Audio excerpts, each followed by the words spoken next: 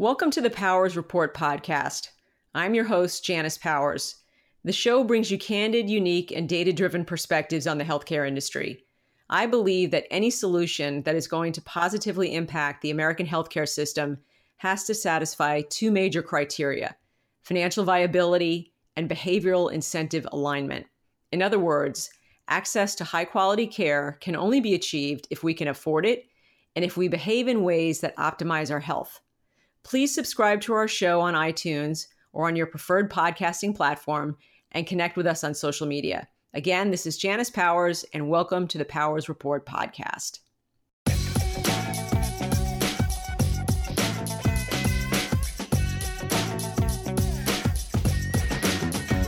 This show is the first of a two-part series about a critical aspect of the healthcare system that seems to fly under the radar: hospitals. It's an aspect of the industry that needs significant change, but is probably the most resistant to it. I know the subject of hospitals isn't the sexiest topic in healthcare. It doesn't have the zing that blockchain or AI or IoT has, that's for sure. But we have to talk about hospitals because they spend a lot of money. In 2017, the US spent $3.5 trillion on healthcare. A third of those dollars, over $1.1 trillion of them, was spent by hospitals. In comparison, only about 10% of the spend went towards drugs. We hear a lot more in the news about drugs because most Americans take at least one prescription medication a day. But big money is spent by hospitals, and given the cost pressures in the industry, we need to focus on making sure the big spenders are operating as efficiently as possible. The issue is so important that I am dedicating 2 shows to the topic. In this podcast, I'll outline my experience with hospitals and talk about some of the reimbursement and operational challenges they're facing. In the second half of the series, I'll talk about how hospitals are reacting to these changes and then offer up some suggestions about what I think they should be doing. I like talking about hospitals because I've spent my career consulting to hospitals and other providers, particularly ambulatory surgery centers or ASCs. I started as a strategy and operations consultant with Deloitte in 1995. I have worked all around the country and have served pretty much every type of hospital and hospital system, including integrated delivery systems, for-profit systems, not-for-profit systems, academic medical centers, rural hospitals, etc. My work related to delivery system optimization. That's consultant speak for making sure that money is spent as efficiently as possible to ensure that patients flowed through the system in a way that provided them with access to the best possible service. As a result of this work, I have familiarity with the entire so-called continuum of care, from the moment a patient accesses the system to make an appointment, all the way through to their discharge to skilled nursing, to rehab, and even back home. I've analyzed every department in a hospital, including the emergency room, inpatient units, surgery, pharmacy, lab, and radiology. I know how these departments best work together from a facilities perspective because I worked for an architectural design firm that specialized in healthcare while I was in college. I majored in architecture at Yale and went on to get an MBA and a Master of Architecture from the University of Michigan. I was able to combine the architecture and business education at Deloitte in the mid-1990s because lots of hospitals were merging, and we helped bring the systems together. So that's the long-winded way of saying that I have a strong interest in helping hospitals evolve because I know about all the fantastic work that they can do. But things have changed over the years, and unfortunately, hospitals really haven't. They are dealing with 2 major issues. The first is reductions in reimbursement, and the second is the evolution of care delivery. I'll talk about both, how hospitals reacted, and in the second show, what I think they should be doing. On the reimbursement side, it should come as no surprise that the rates that hospitals are being paid have been decreasing. About 45% of hospital revenue comes from Medicare, and 15% comes from Medicaid. These 2 government programs account for 60% of hospital payments. The Centers for Medicare and Medicaid, CMS, has been under pressure to control healthcare spending, and they've come up with some interesting ways to do it. These tactics, which have the goal of lowering costs and increasing patient outcomes, have been a real challenge for hospitals to handle. There are a lot of programs. They continuously change, and some of them just don't work. So hospitals have been sort of running at a standstill because they have to comply with all of these new rules and regs in a heads down way. It's made it hard for them to pull up and make the strategic changes they need so they can evolve as healthcare evolves. So let's talk about some of these programs. First are rate reductions. CMS typically increases payments to providers every year, and it's based on a complex formula that takes myriad factors into account, including local market wages, market composition, the type of care that the provider delivers. But there's also inflation. If Medicare's increases are lower than the rate of inflation, then Medicare is de facto cutting payments to providers. That alone, over time, can be problematic. But more cuts come in the form of penalties. If hospitals don't hit certain targets, CMS cuts payments. As noted, CMS has taken the reporting requirements to epic levels, which adds a lot of stress to hospital operations. The American Hospital Association, which is the main lobbying arm for U.S. hospitals, calculated that it costs a hospital $1,200 per admitted patient to comply with these regulatory requirements.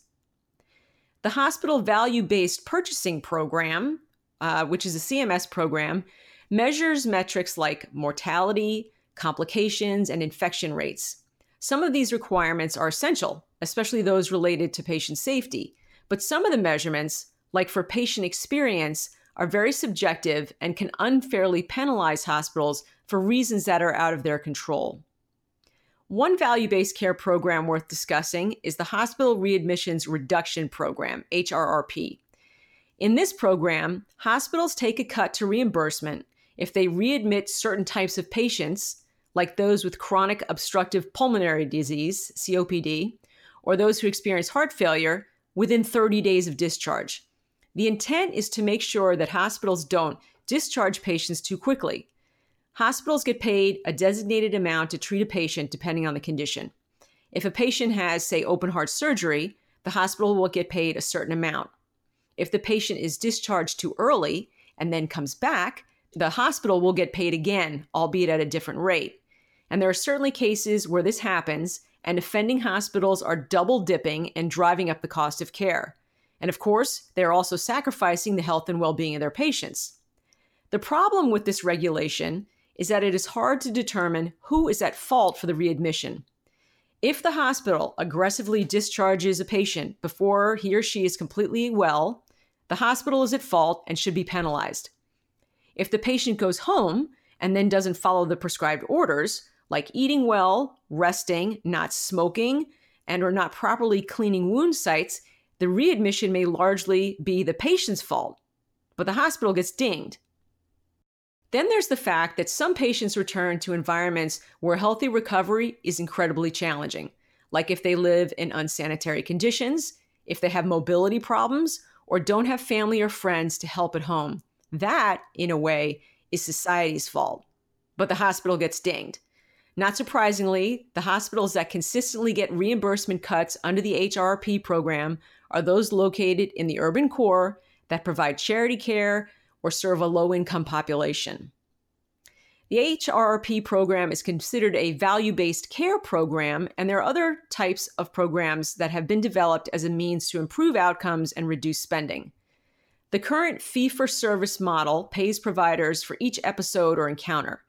That creates incentives to drive up utilization by ordering tests and doing surgeries that may not be needed, but for which providers receive payment. In value-based care, providers create a bundle of services that are typically required to address a certain health condition. Starting with the Obama administration, CMS made a major push to roll out value-based care programs for a variety of conditions. The Trump administration has been less enthusiastic about value-based care and has pulled back on programs, most notably for coronary artery bypass grafting, CABG, or open heart surgery. Nonetheless, some bundled payments, which do cut down on utilization, are being used in the industry, just not at the scale that was expected. The upshot of all of this is that there's been a lot of churn and a lot of expense put forth to prepare for a value-based payment world. It just hasn't happened, and it's not going to happen at an institutionalized federal level. There are great ideas about standardization that value-based care models can encourage, but healthcare is hyper-local, and it's hard to administer patient care models for each of the 5,262 community hospitals out there in America. On top of that, it's a real challenge to figure out what good outcomes are supposed to be, and that needs to be nailed down so providers can get paid fairly. Yet maybe the biggest problem is that the current IT systems in hospitals, the electronic medical records, weren't built to support value-based care bundled payment models. They were built for fee-for-service payments. So the actual processing of reimbursement for value-based care is an operational nightmare. I think we'll see mutations in small programs for value-based care, but other payment models are going to take over, like Medicare Advantage. The federal government outsources administration of the Medicare program for about a third of Medicare enrollees to private insurers as another way to control cost. Through Medicare Part C, also known as Medicare Advantage, the government pays private insurers a flat fee per enrollee. The insurer then manages the care of the patient. Any extra money that's not used on behalf of the patient goes to the insurance company as profit. It is a shame that the feds can't implement such cost controls on their own, thereby saving Medicare and taxpayers money.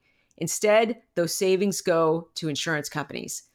But Medicare is just too big for the feds to manage on its own. This should be a real eye-opener for anyone who supports a Medicare for All program. If the government can't manage the program now without the help of private insurance companies, how are they going to do it if the program expands? Given all these mechanisms to reduce reimbursement to hospitals, the AHA has determined that American hospitals are getting significantly underpaid by the government. Their estimates indicate that in 2017, U.S. hospitals were underpaid by $76.8 billion, and it's going to get worse. Now, moving on to some of the issues impacting hospital operations, we have to talk about the shift to outpatient care delivery. Outpatient care, in simple terms, is care that doesn't require a 24-hour stay.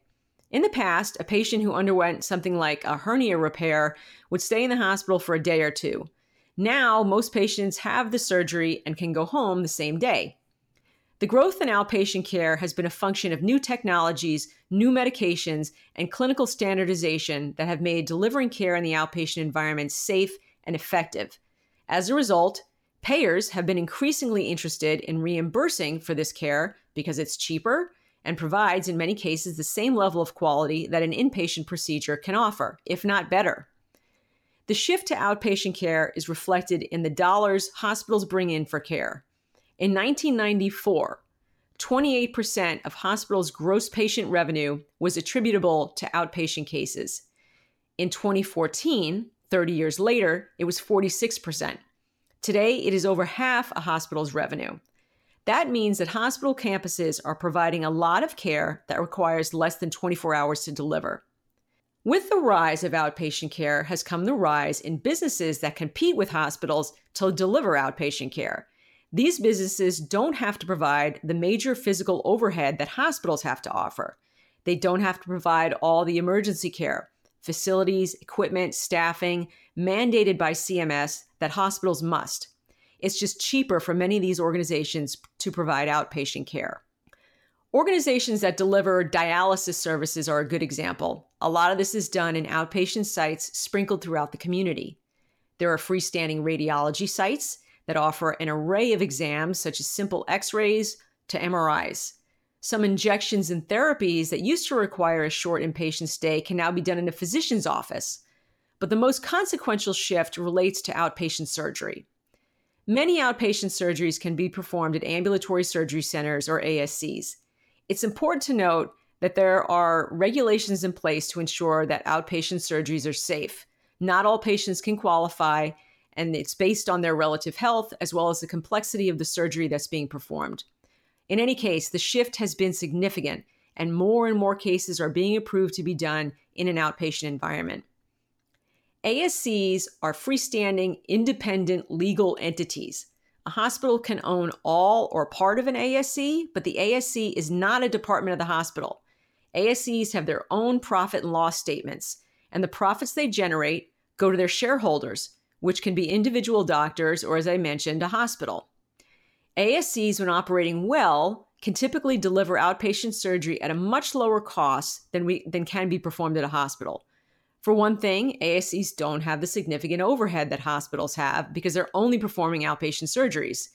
And since ASCs can be set up as profit-generating entities, the parties that operate them focus on profitability, both increasing revenue and controlling costs. Physicians are incented to refer cases to the sites, respect the OR schedule, operate efficiently, and encourage clinical and administrative staff to act in kind. Payers are starting to look at the cost to perform, say, a knee replacement in an ambulatory surgery center and compare it to the cost to do the same thing in a hospital. As a result, rates that hospitals are being paid for outpatient care are being pushed down. CMS has been decreasing reimbursement for outpatient cases for years.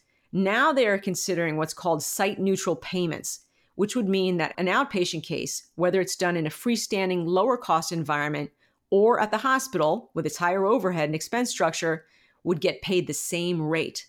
Hospitals are fighting this tooth and nail, and there's some legitimacy to their claims.